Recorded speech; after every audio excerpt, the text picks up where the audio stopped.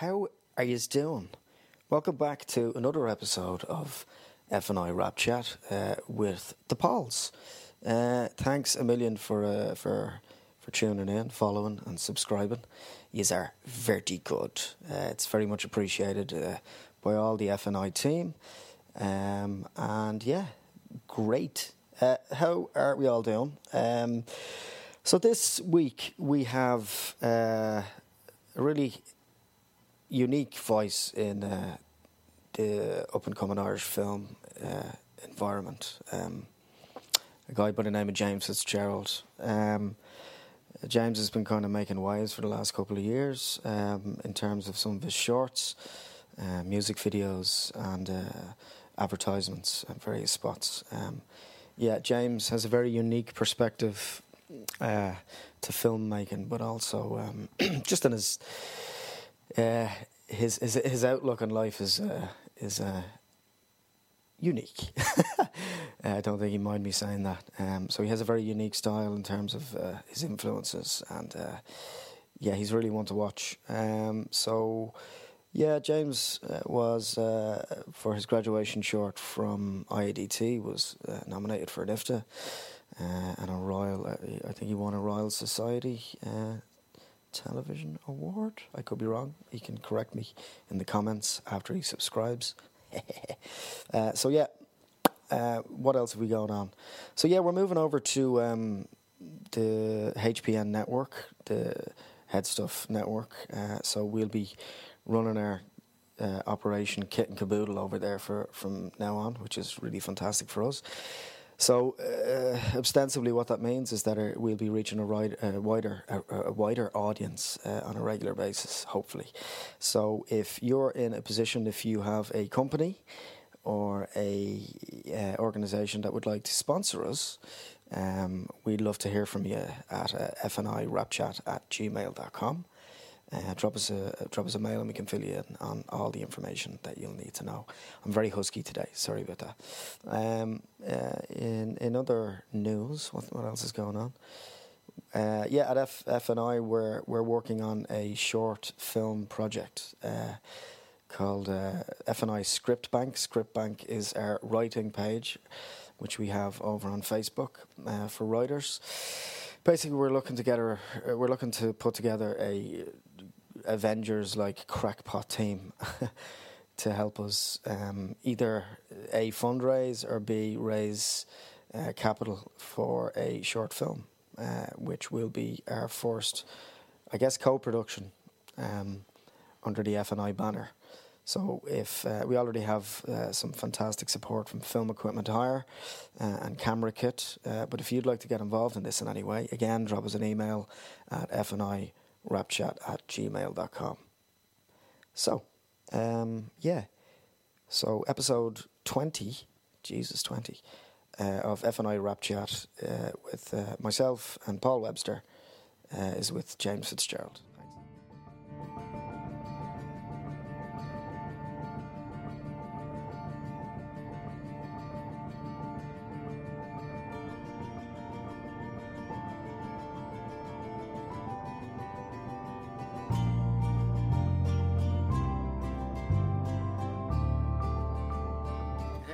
Welcome back to F&I Rap Chat with myself, Paul Butler-Lennox, and myself, Paul Webster.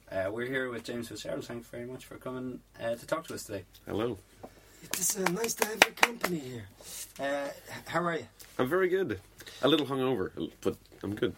Yeah, I'm really hungover actually, but I'm good.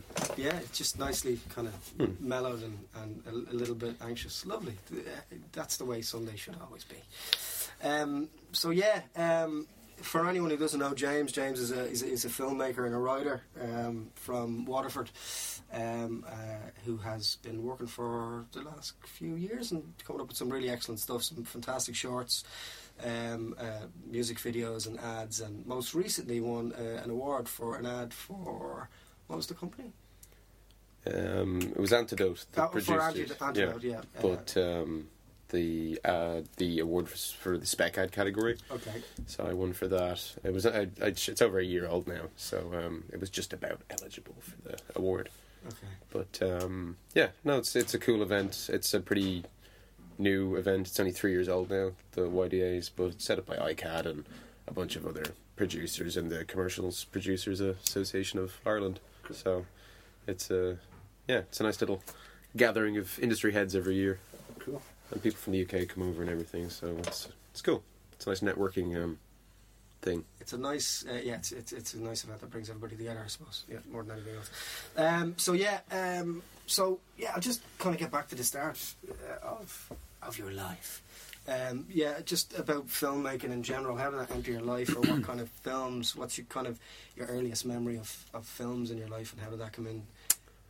Influence you, I guess. I think, like lots of people, I grew up on things like E.T. and Jurassic Park and Jaws and Indiana Jones, sort of Spielberg classics, which are just universally magical to a lot of people.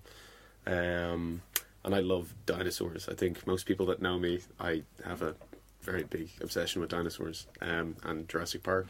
So I don't know, I would draw a lot as a kid and everything, and I just wanted to basically find ways to escape from reality and live in a fantasy world of dinosaurs and things that can kill you, crocodiles, sharks, anything like that. And I was really interested in making prosthetics, and I wanted to make animatronics just so I could make big dinosaurs, really. Like, I'm going back to the start now. This is how it all began. So this is literally your Spielberg kind of toy soldiers on the carpet type Pretty stuff. much, yeah. And I would build like things out of cardboard and stuff, and then when I got a little bit older, I think it was like probably was 13, we were selling a dog, and we were buying a dog from someone my father knew, and he brought over the dog, and the guy happened to have a video camera, a very old sort of Handycam JVC, and I asked him could I play with it. Well, he was talking to my dad, so I sort of took it out and started messing with it, and about 2 hours passed, and I had filmed everything on the tape, and when it was time for the guy to leave, he needed his camera back, and I really didn't want to part ways with it. I fell in love with it right there, just filming stuff. And I'll give you £20 or a kick up the arse. Yeah. Anyway, he wouldn't give it to me. He knew how devastated I was. But anyway, he left, and then from that day on, I constantly bugged my parents to buy me a video camera, which was a big present. Of course. So I think I bugged them for months, and I think that birthday, my father finally gave in, and he gave me a very special present of my first Sony Handycam, which I think I was 14. I was turning 14 then. Wow. And then I just started making films, and I was known as the film guy in secondary school. And I grew up skateboarding as well. I would go out skateboarding, but I would bring my video camera with me, and I would always be the guy who'd skate, but also film the stuff. Yeah. And that's really how the whole thing started. And as I got older, I just started getting more interested in writing and sort of directing, and started taking it more seriously. And before I knew it, I had nothing else to do. It was just, that's it. That's what I was doing. So it was like an obsession, even at an early age. Like. Yeah. I was relatively young when I started the whole thing, and the whole way through secondary school as the film guy. I did have time. I did have times where I thought, like, shit, maybe this isn't what I should be doing. But I've now convinced everyone else that this is what I'm going to be doing. So I now have to fucking follow through with it. So there was a little bit of that. But I think as I've gotten older and stuff, and everyone has their bad days and their good days. But I still don't think this is what I was meant to do. I can't do anything else. Besides sing beautifully, if you want to hear that in a minute. No, you're okay. There is that point, I think, with every filmmaker, like, to go back and try and learn something new would just be too difficult. So, it's kind of just keep going on the path you're going. Yeah.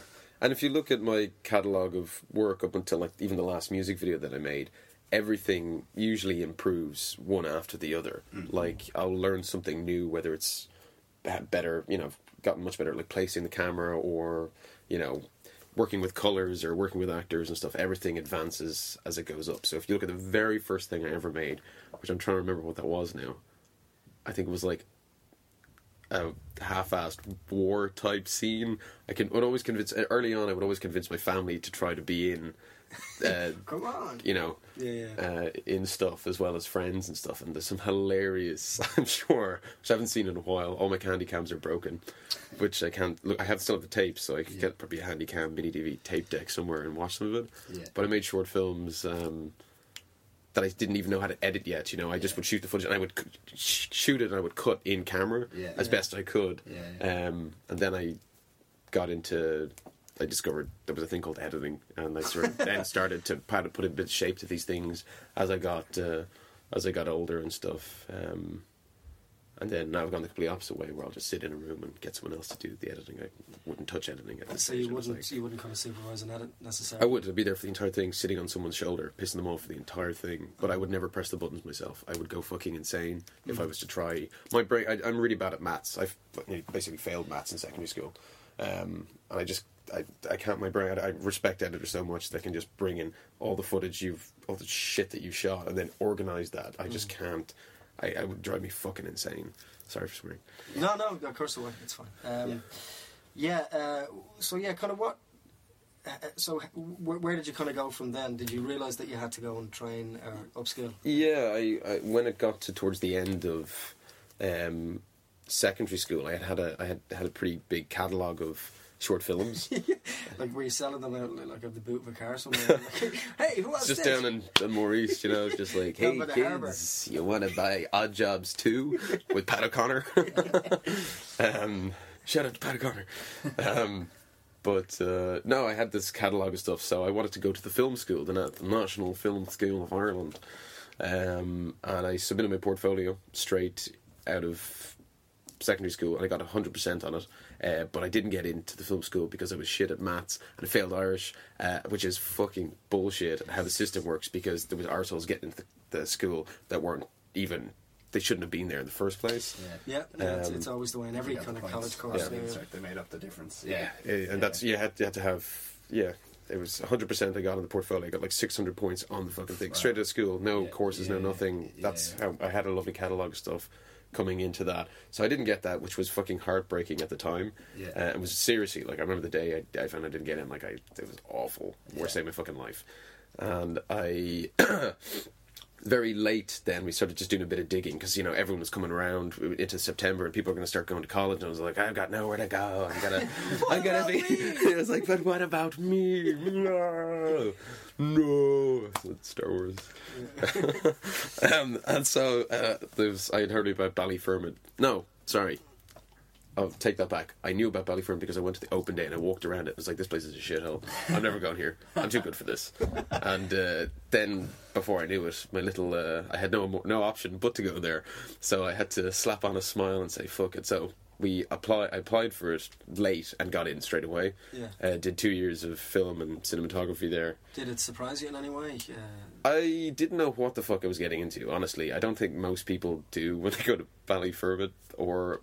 I don't know, I just didn't know what to expect. At Ballyfermot, I'm not going to badmouth Ballyfermot, but it has its pros and its cons. I mean, it's good because they just let you do whatever the fuck you want. They have a camera, you can just go in, you can shoot pretty much whatever. And you shoot something on film, which is not really a thing, which students are really probably not going to get to do much at all. It's dying on its arse. People, they don't let you. It's one of the few...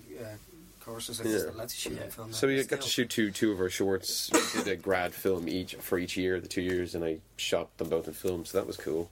Made friends as well. Made some friends and stuff, and that was cool. Like, I mean, I think it was like, it's going to Ballyfermot or any art school. It's like, it's what you put into it. No one's going to fucking do it for you. You don't go to rock school and expect to come out a rock star.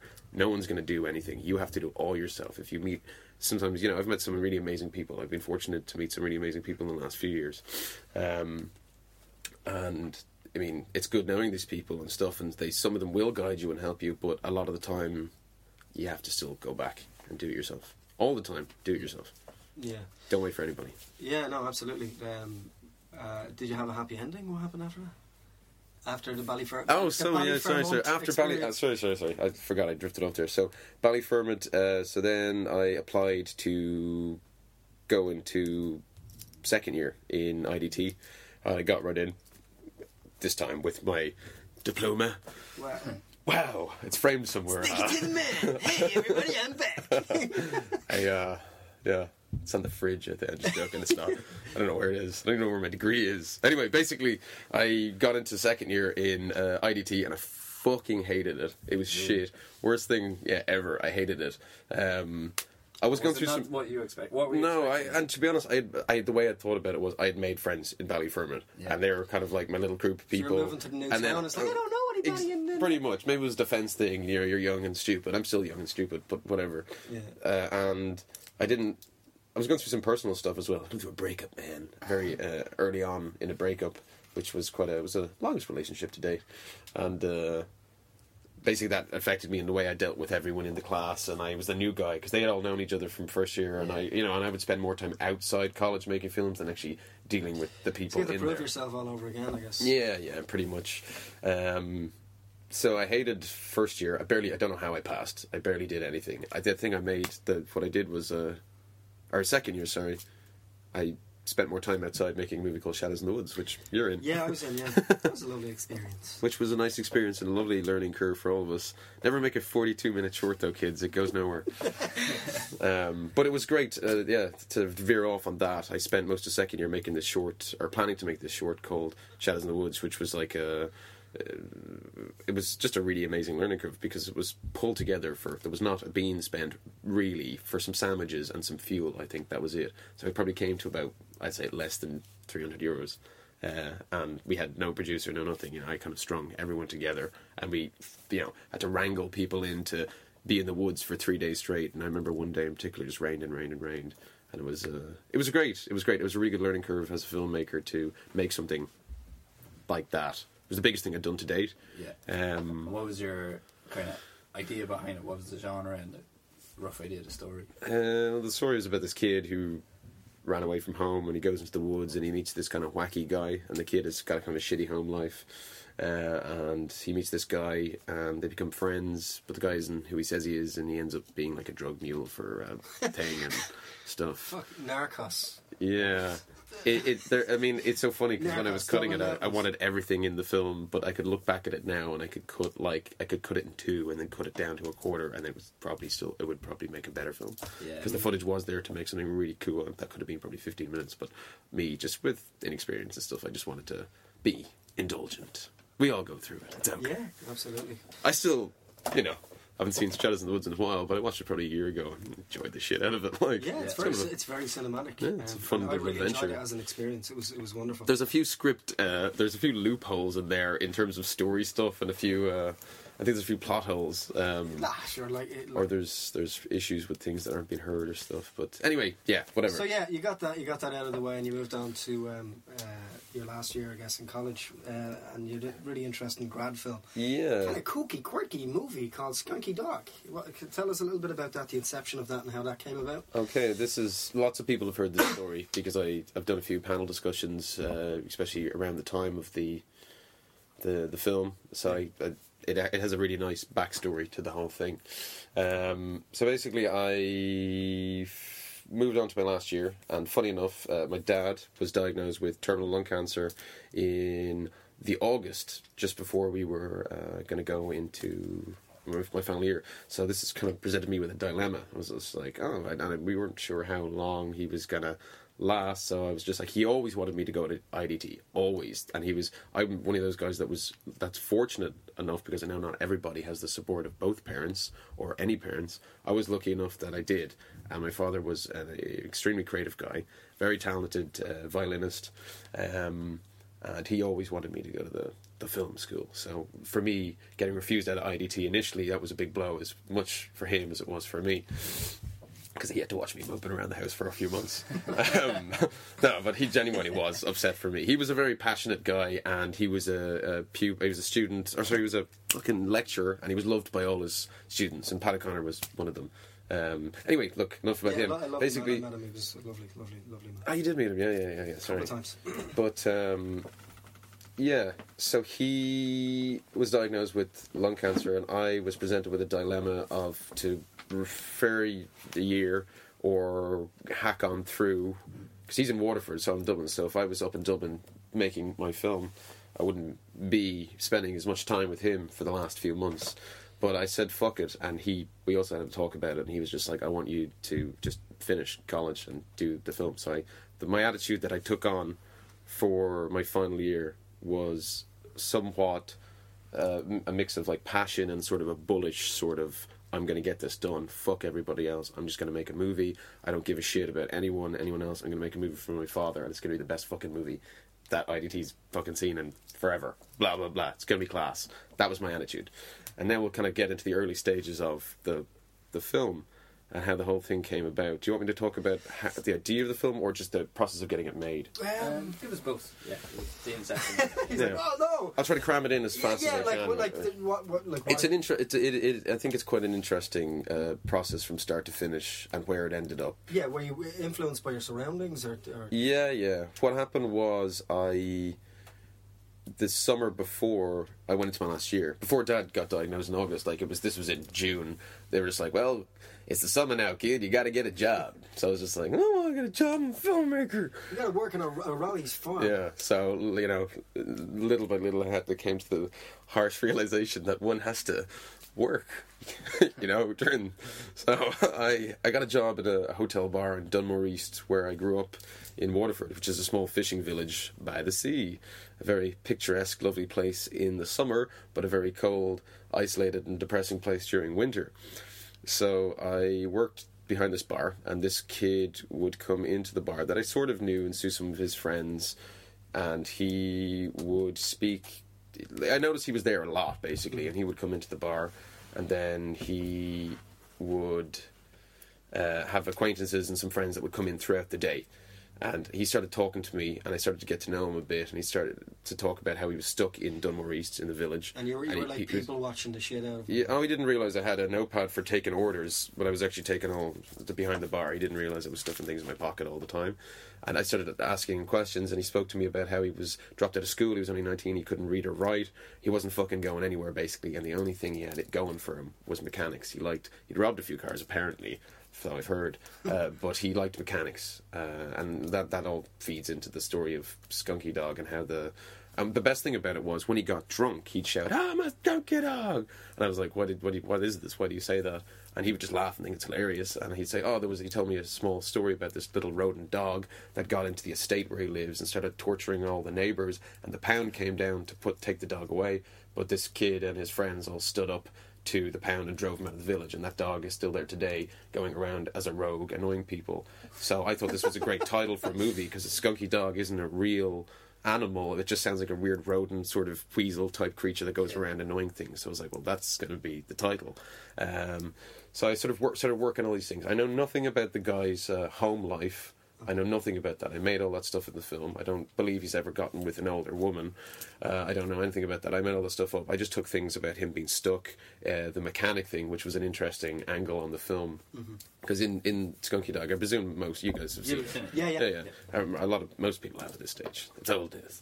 But the only thing that Flick in the story has going for him is mechanics. So I thought, wouldn't it be an interesting angle if the mechanic was maybe grooming him, or is he grooming him? And that was left open to the audience's interpretation. Is the guy actually gay, or is he coming on to your Flick, or is it just Flick doesn't have anybody in his life, and a simple touch on the knee from a man will fire him off, along with the slagging of his shitty acquaintances, friends, who's played by John Connors and Tristan and who's the other one? Can't remember. Barry. Yeah, Barry and Shane were the other two lads. How do I know that? Yeah, Jesus, sorry guys, it's been a while. And difficulties when it came about. Did you face difficulties in the school? So this is not just with the school, but in terms of just putting it together. What were the biggest obstacles? Okay, so in terms of conceiving the whole project in school, it's a no to basically when you go to IDT, how they want it to work is you major in things at the end, and they let you know in second year if you're going to be majoring in drama directing, which is what I wanted to do, and minor in cinematography. Some people didn't get it, some people do. Most people get what they want. So I wanted to do drama directing, and I got that, so I was going to make this film. So the thing, how it works is everyone majors in something. Someone would major in editing, someone would major in cinematography, someone would major in drama directing. They want all these people to work together to make a grad film. Like, there's people who don't want to direct, they want to just write. They wanted people to team up. Obviously I write and direct, so I just wanted to do that. So I, again, remembering that I was in this strange sort of way of life at the start because my father. I was only 23 at the time, and I was very just turned 23, and I was very. It was weird because he was because I knew this guy at home had limited time, so I wanted to try and make this movie before he passed away. Didn't work out that way in the end, but conceiving the whole thing was interesting because, like I said, I wanted to make the best film I could, and doing that, I knew from working outside with a few different people and spending more time outside the college. In the college, I'd met some people that I would consider better than most of the people in the class. So first up was the producer. There was no one good enough to produce the film in the class. There probably was. Sorry, guys, but there wouldn't have been. No one could have done it. So I had met this guy briefly through a friend called Paddy Slattery, who most people know. He's a very, very nice guy. And I showed him Shadows in the Woods, and I didn't expect. I met him briefly at a screening, and I sent him Shadows in the Woods just for the crack, didn't really expect he was going to watch a 42-minute film. And he sent me back at 2 A4 pages of notes saying how much he loved it, and this is why he loved it. And I was really Jesus, this guy really did watch this movie, and he didn't have to do that. So when it came around to Skunky Dog, I had known that Paddy. I didn't really know much of his work, but I knew that I just got a feeling that he'd be good, and that he was sort of because he was a bit old. He's incredibly sincere. Yeah. One of the most sincere people. I got a good feeling off him, and I knew that he had a few connections here and there, and he was older as well. So I approached him about it. He read the script and he did like it. Initially, he said he wasn't interested because he wanted to be off making his feature film. But when I told him my story about my daddy, I was just but I want to make it for my daddy, before he dies and stuff like that. All right. But no, but I told him that story, and he was very, very moved by that because he's a very compassionate sort of guy, and that's just the way he is. And it's not like I told him the story to be do the fucking thing. It was the circumstances. I just told him. I said, I'm making this film. It's going to be for your dad. It's going to be fucking unreal. And in a very short space of time, he changed his mind, and then suddenly I got Paddy on board to do the film. So then initially that was a problem in the school. They were like, you can't choose an external producer, but all the lecturers knew what I was going through as well with the. So I think I got a few. It was a little lenient for me because I was the kid with the parent dying that year.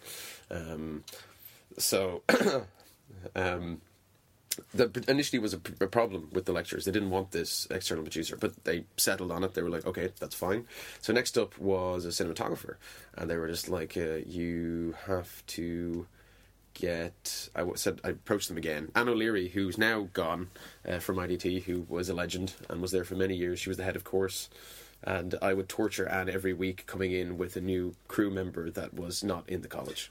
Jeez. And I came in, and I think Anne told me to fuck off on the phone, which is hilarious. And no hard feelings, Anne. But I came in looking for an external cinematographer, and she said, no, fuck off. She said, you've already gotten enough, and you'd pick someone from the class. So I picked a guy from my class, and we started going up on location scouts and stuff to Connemara, where we shot it, and the guy that I picked from my class, whose name I will not mention, came up with us, and he brought his fancy schmancy Mark II stills camera to take some location pictures for me. And we were seeing these I'd never really been out in the outback in Connemara in the west. I'd never really been there and seen really stood in the fucking middle of nowhere in Ireland. That's the first time I was seeing it, so I was incredible. Ecstatic. I was just like, this is amazing, this is so cool. And your man who was in my class, who was supposed to be my DOP, was sitting in the car with his camera, and I would have to tell him to get out and take pictures. And when you're making a film, you really want to buzz off everybody. You really do, and that's what excites me. If you just want to buzz off those, everyone. And there just wasn't a good vibe, and I think he was DOPing 2 other grads, and to be honest, I think he's a lovely guy, but I think he felt out of his depth in terms of whatever the film was going to end up being like. I was definitely giving the impression that this thing was going to be better than Johnny and Mary's over there, and you're either in or you're out kind of thing. And like I said, I had this sort of slightly bullish attitude, which I don't regret. It to be the best it could be. Yeah. So anyway, he after the end of the location scout to Connemara, he showed me the photographs, and the day when we were there was this beautiful overcast day, and it looked all grey and gritty and awful, and that's the way I wanted it to look. And he sent me like these fucking photographs with this weird blue tint. They were all shite, and I just started panicking then, because I'm very hands-on with cinematography. Like, I'll place the camera, and I've worked with some really amazing cinematographers in the last few years. Like, I've been really lucky to work with like the likes of James Mather, Piers McGrail, and a few others. So working with a cinematographer is always really an exciting experience, and of course, and you would have discussed this beforehand as well, you know. So I didn't want to get into a situation with this guy in a class where he was just a button pusher and he wasn't going to bring anything to it, because like, I'll place the camera, but if someone has something better, I'll shoot that. Usually I'll shoot both, or usually most of the time we end up agreeing, me and the DOP, of what we should be doing. But anyway, I freaked out, and I was like, I'm not giving someone credit for basically my work. Fuck this. So I went back to the college and I said, this guy is not good enough, blah, blah, blah. And Anne just said, right, do what you want. So at that stage, I made a compromise. There was a young guy who was in second year at the time, and his name's Aidan Galt, and I don't know what it was about him, because I actually hadn't seen anything he'd fucking done before. And like I said, I like to buzz off people, and I buzzed off Aidan like a motherfucker. And me and him got on like a house on fire.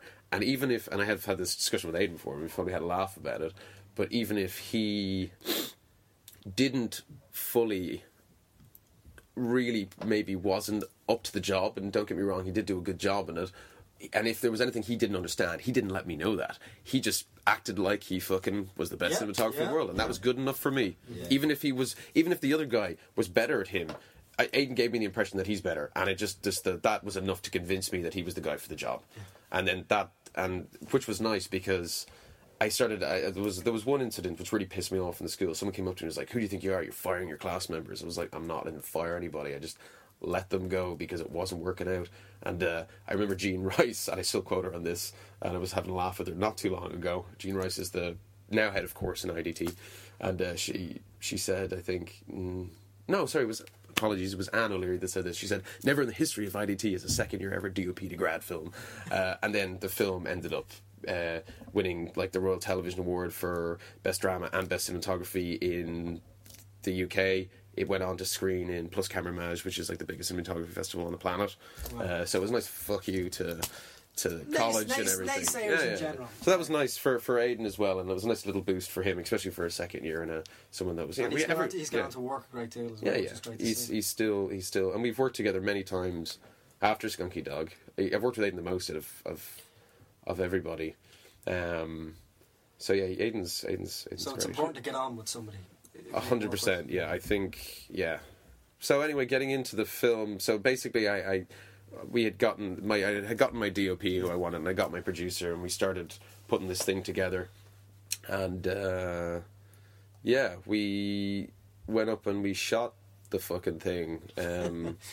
We eventually got it all together, and like, I think more than about just a little less than half the crew were externals. Which is like, but it was like the most professional shoot because of Paddy and what Paddy and what he brought to it with his contacts that he knew at the time, and it was the most professional grad shoot there. And for me, it was a whole new experience, because it was the first time working with professional actors for the most part of the cast. Yeah. And just from inexperience and stuff, it was very challenging. And there's one day in particular that was very upsetting and challenging for me as a director. But I'm so glad it happened, and I'll always keep every incident as a something to take away from and learn from, and everyone else should do the same. But I had a very I had limited experience with professional actors from the stage and screen, so I didn't know how to handle some of them. You can question some things and be like, well, maybe, they could have seen that a bit and, been a bit lighter to the young 23-year-old. Yeah. But he was very, passionate about making this. Anyway, look, I'm not going to go into any details or anything, but there was one incident in particular with one particular actor which wasn't nice. And I walked outside the set. I didn't get really much support from anybody else who I thought I would have got some support from. And I walked outside and I walked around in circles for 20 minutes, held up the shoot, trying not to literally cry. Yeah. And I walked back in and I said, no, listen, this is what you were born to do, this is what your dad would want you to do, get the fuck back in there. So I did. It was a tough day, we got through it. Afterwards I wanted to put a bullet through my head, and I didn't know if I would finish the movie, but then we got on with it, and it was a relatively pleasant experience for the most part. There was one day that was just a bit hairy that I'm glad it did happen, because when it happened, it sounds character building, you know. Yeah, 100%. Not every day you're going to get some things right, you're going to get some things wrong. No, it was like, yeah, it was a really good experience, and I've ran into similar type people, like, you know, a few times after that again, but I know how to handle it a lot better. That was a bit about amazing success getting it out there. So it's just for filmmakers, like, any advice in terms of festivals and awards and how to kind of approach that strategy? Well, it was pushed really nicely by Paddy. It did help. It ended up being, like, when I look back at it now, I still think the story holds up, and I think some of the characters are really brilliant. I think some of it's maybe over the top in terms of a few scenes and stuff, and, you know, some of the way the camera's placed and shit. I wouldn't do any of that stuff now. But I still think it holds up, and I still think it resonates with a lot of people, because it's a story that is universal. Everyone knows this guy. There's one of these guys in every town across the world. So it's universal. It's a very Irish film, and there's a very few Irish moments in it that are a bit over the top for my taste now. But it's good, and it holds up. So in terms of getting it out, it did help that it ended up being very much liked by a lot of people. Yeah. And I was honestly overwhelmed initially that so many people warmed to this film. Because to be honest, usually when I finish something, I fucking don't like it at all. It would take me a long... There's very few projects that I finished and that I really am proud of. I did a music video called For the Funeral Suits, which was the last one. I think you saw it with the kid with the gun on the bike. Yeah. And that I shot the footage, and we did it for nothing. We did it for like $1,500, and I shot it, and I just knew it was going to be class, like, and then it did really well. Anyway, we'll get to that later, but it was a very few projects that I finished, and I know that they're going to be fucking a cracker, like, but Skunky Dog wasn't one of them. No, and I thought it was going to be shite. I'd imagine it's hard to tell. Yeah, when once you start working on something, it is. Do you have any kind of? How would you, for example, because it's ups and downs. But just to finish up. Sorry, but just to finish up about how we got it out there and pushing. Paddy was mostly behind that. Paddy's like a fucking machine. He just sat there. It will give me shivers to know how many hours he put into sending this out to every fucking festival everywhere, and we got accepted into most festivals, and we won a few awards here and there. We won some nice ones. We won, not every award is like, it's a prestigious kind of thing, but there was a few that were nice, and we got an IFTA nomination, which was nice as well. And at that stage, it's quite overwhelming as well, because it was coming from the whole father thing to suddenly this in the space of 5 seconds, not really knowing anyone on a sort of more professional level, going from nothing to suddenly everyone knew about this guy and this film because it's a national film school and they watch who comes out of that school. And so very quickly after college I was placed around and kind of thrown around here and there to a few, and I met a lot of interesting people, but we'll get to that. So don't conform. Was there anything on, say, the length? Because a lot of people who say going for festivals don't make it 20 minutes short. Yeah, it was 25. Yeah. I should have been at least 20, but then that was me just being indulgent again at that stage and not learning. I'm still not learning. I'm about to embark on another short. It's probably going to be 20 minutes long. Okay. But you still got, like, it didn't stop you. It held us up with a few places. Yeah. I don't think we could submit to Cannes because it was too long, and I think Sundance we were held up too. I think. Which they would have been really big ones to go for. I don't know whether we have gotten in, but we definitely wanted to try. I definitely aim for less than 20 minutes. And I got smacked for that constantly by the lecturers and during festival runs. They're like, Jesus, I loved your film. It was very good. Now, fair play to you. And what age are you? 10? And I was like, I am, yeah. And they were just like, well, it's just the only thing, it's a little bit long. It's just like, great, but it's very good. It's just a bit long. I was like, yeah, I see that now, maybe, but whatever.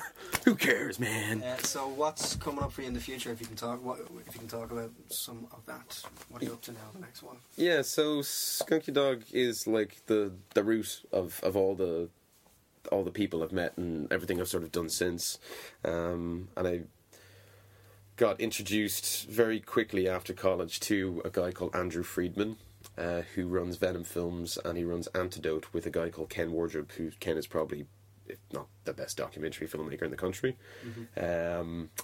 And I got introduced to them because of Skunky Dog, and they make commercials. They have a commercials company, and they also wanted to know, was I interested in doing a feature with them. And this is speaking, it's all very overwhelming in terms of, like, you know, going from nothing to suddenly having this film that was really well received, and, you know, there's people that want to know who you are and kind of stuff. I'm not saying I was fucking famous by any means. I'm just saying going from what I had, which was pretty much nothing, to suddenly people in, which is quite a small industry, know about you. So hopefully I'm not coming across as thinking I'm some sort of god or something. No, but there's an interest there, obviously. Yeah, of course. Buzz.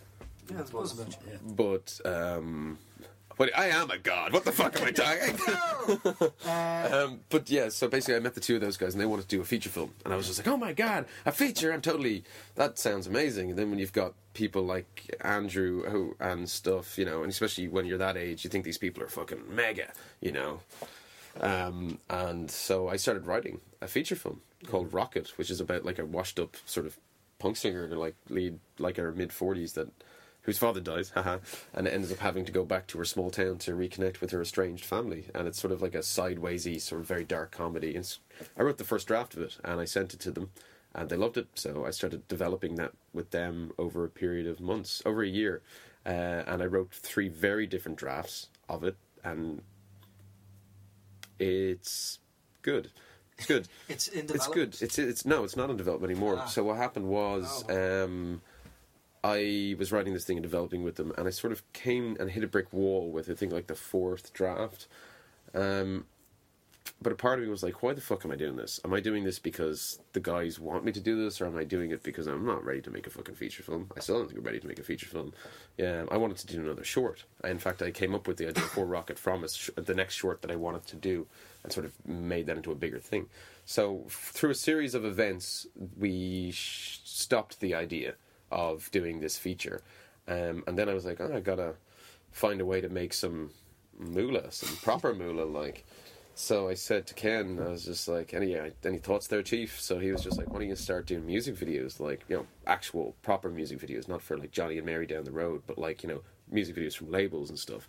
Basically how that works is you'll approach a rep or you know, people that just do solely music videos, and you basically, well, hopefully that they might sign you up, and then they send you briefs every week, and you can pitch on them. And they're actually, you know, from, you know, 10,000 to, you know, sometimes 100,000 for not that much money in music videos these days. Basically, I sent my stuff to this rep in England. His name is Andy Roberts and Jen Herrera. They have a big office in LA as well. They're called Las Bandas. And they just solely do music videos. They don't do commercials or anything. And I sent my stuff, and Andy Roberts, who I'll give a shout out to, he's a legend, he knew I didn't have any music. I had done some music videos with a friend, but none of them were good enough to show. The only thing I had was Skunky Dog, and I had made this weird art movie called El Freak after college, which is questionable, but it's kind of a music video. So there's, you know, you can see potential in there to do something cool. Yeah. So I showed El Freak and I showed Skunky Dog to these guys, and they liked it. So he said, I'll give you a shot. So he said, I'm not going to sign you to anything, but I'll send you on some briefs. So he sent me a brief. I pitched on it. I didn't get it, and he sent me a brief, the second one, about 2 weeks later, and I won it. Which went from like, and was like 5 times the budget of Skunky Dog. It was like 25 grand or something. It was ended up being that TV Head music video. For James, which is like that funny enough band James. I directed it. I'm called James. The band is called James. The cinematographer is called James. So it was like lots of jokes on set. So that was my first professional sort of. Sorry. Yeah. That band, Yeah. It was like their first thing. Tim Booth, the lead singer of that band, he's a very wacky man. I had many Skype conversations on. I won't go into this now. Anyway, basically that was my first professional gig. And I made that, and it went down pretty well. In fact, I actually fucking hated it when I finished it. I thought it was a piece of shit. And then I warmed to it, and I realised, actually, well, the story's quite strong. There's things in it now. Like, it was a really hectic shoot. I had two yuppies producing it that I never worked with before from London, and they weren't good. Danish eaters. Yeah, it's all, you know, if you have someone like Paddy Slattery or, you know, Andrew Friedman, you know, you've got great you're in good hands, because if someone's not doing their job properly, I mean, you're starting to do their job for them, and then you're not concentrating on what you're doing. And it was a very tricky shoot, because we shot it over a whole bunch of locations in Waterford. It was like moving all the time, and it was like jumping out of the car. It was in March, so it still was getting dark quite early. It's a 2-day shoot, and it was fucking a nightmare. Awful shoot. I hated it, but we got it done, and I saw the cut and I thought it was a piece of shit, but then little by little realised it actually wasn't. It was received well. It was received well again. So do you think maybe you're too hard on yourself in some ways? I beat the shit out of myself. Like, I'm not one to compliment easy to others, and I'm definitely not one to ever really compliment myself, believe it or not. Yeah, well, it down, I guess. But I think, with that's how I made that, and then I knew that the guys had Antidote, which was their commercials production company for TV commercials, and most of the people on their books, which some of them are quite amazing. They've got Aoife McCardle, who is like, I look up to that girl so much. She's like my hero. Who's just made a movie called Kissing Candace that screened at the Berlin Film Festival last week. That's amazing. Yeah. It's very cool. So they have this roster of like directors, and most of them are and still are a good bit older than I am. I think Eva's must be nearly 40, but I wanted to get into commercials, and I wasn't good enough in their eyes to be signed to Antidote. So I continued making music videos, and I got a few more gigs from Las Bandas, and it wasn't until this music video for the funeral suits popped in not from Las Bandas, funny enough. It was from Ruby Works, which is a label out in Dunleary. They have like Hosier and Rodrigo Gabriela and stuff, and they had this band called the Funeral Suits, and I didn't know who they were at the time, but they had like a big following in South America. And I just checked out the stuff, and your man, it was from the band actually that initially emailed me and said, we only got €1,000, and I laughed. I was like, man, come on, like, I just can't. I could go out like a one-man band with a fucking camera and make you a shit one if you want, but I said, if I'm going to do something properly, I want a proper crew, camera, and, do it properly. Yeah. So I said, I can't do this. And I said, my fee alone is supposed to be 10% of that, like, so I was just going to knock everything out completely. So I wasn't doing anything else at the time. I was having a little existential crisis. Yeah. So Another one. So I went back and I listened to the song again, and then I was like, actually, wait a minute, this is a fucking crack of a song. So very quickly, with my tail between my legs, I ran back to him and I said, listen, actually, I changed my mind. I won't get paid for this. Won't pay anyone else. I'm going to try wrangle a team together and try squeeze another, €700 out of the label, and make you a fucking cracker. I've got this amazing idea. It's gonna be really cool. And then your man was like, oh, okay. So I got a team together, and we shot that in the summer over 2 days, and it ended up being really, really well received. Like, we won best director and best music video at the Kinsale Sharks, which is a really big platform for mainly commercials, but they started doing music videos recently, so more people saw that. And then Andrew and Ken saw the funeral suits and was like, okay, we better try and nab this guy for commercials before, because I was starting to drift off to places like, I was talking to Ross from Motherland and a few other places. So Andrew, I think, he came with his tail between his legs and he said, listen, how would you like to be signed Antidote? And I was like, yeah, I don't know. Yeah, maybe. So anyway, I signed my life. Kiss me now or lose me forever. Yeah, kind of, yeah. So I signed with them for commercials and sort of continued making music videos and all that kind of stuff. And then in September last year, I started fishing around for. It's relatively quiet, the industry in advertising at the moment, and also just I've missed a huge chunk of stuff. Am I talking for way too much here? No, it's okay. We'll wrap up soon. Okay. Yeah. How long have we been talking for? Just 45 minutes. Oh shit! Okay, sorry. It's all good. Just kind of. Do you have any piece of advice that you wish someone had told you when you started out? Let me think. There's definitely a few answers to this. Don't play with your phone during podcast. Yeah.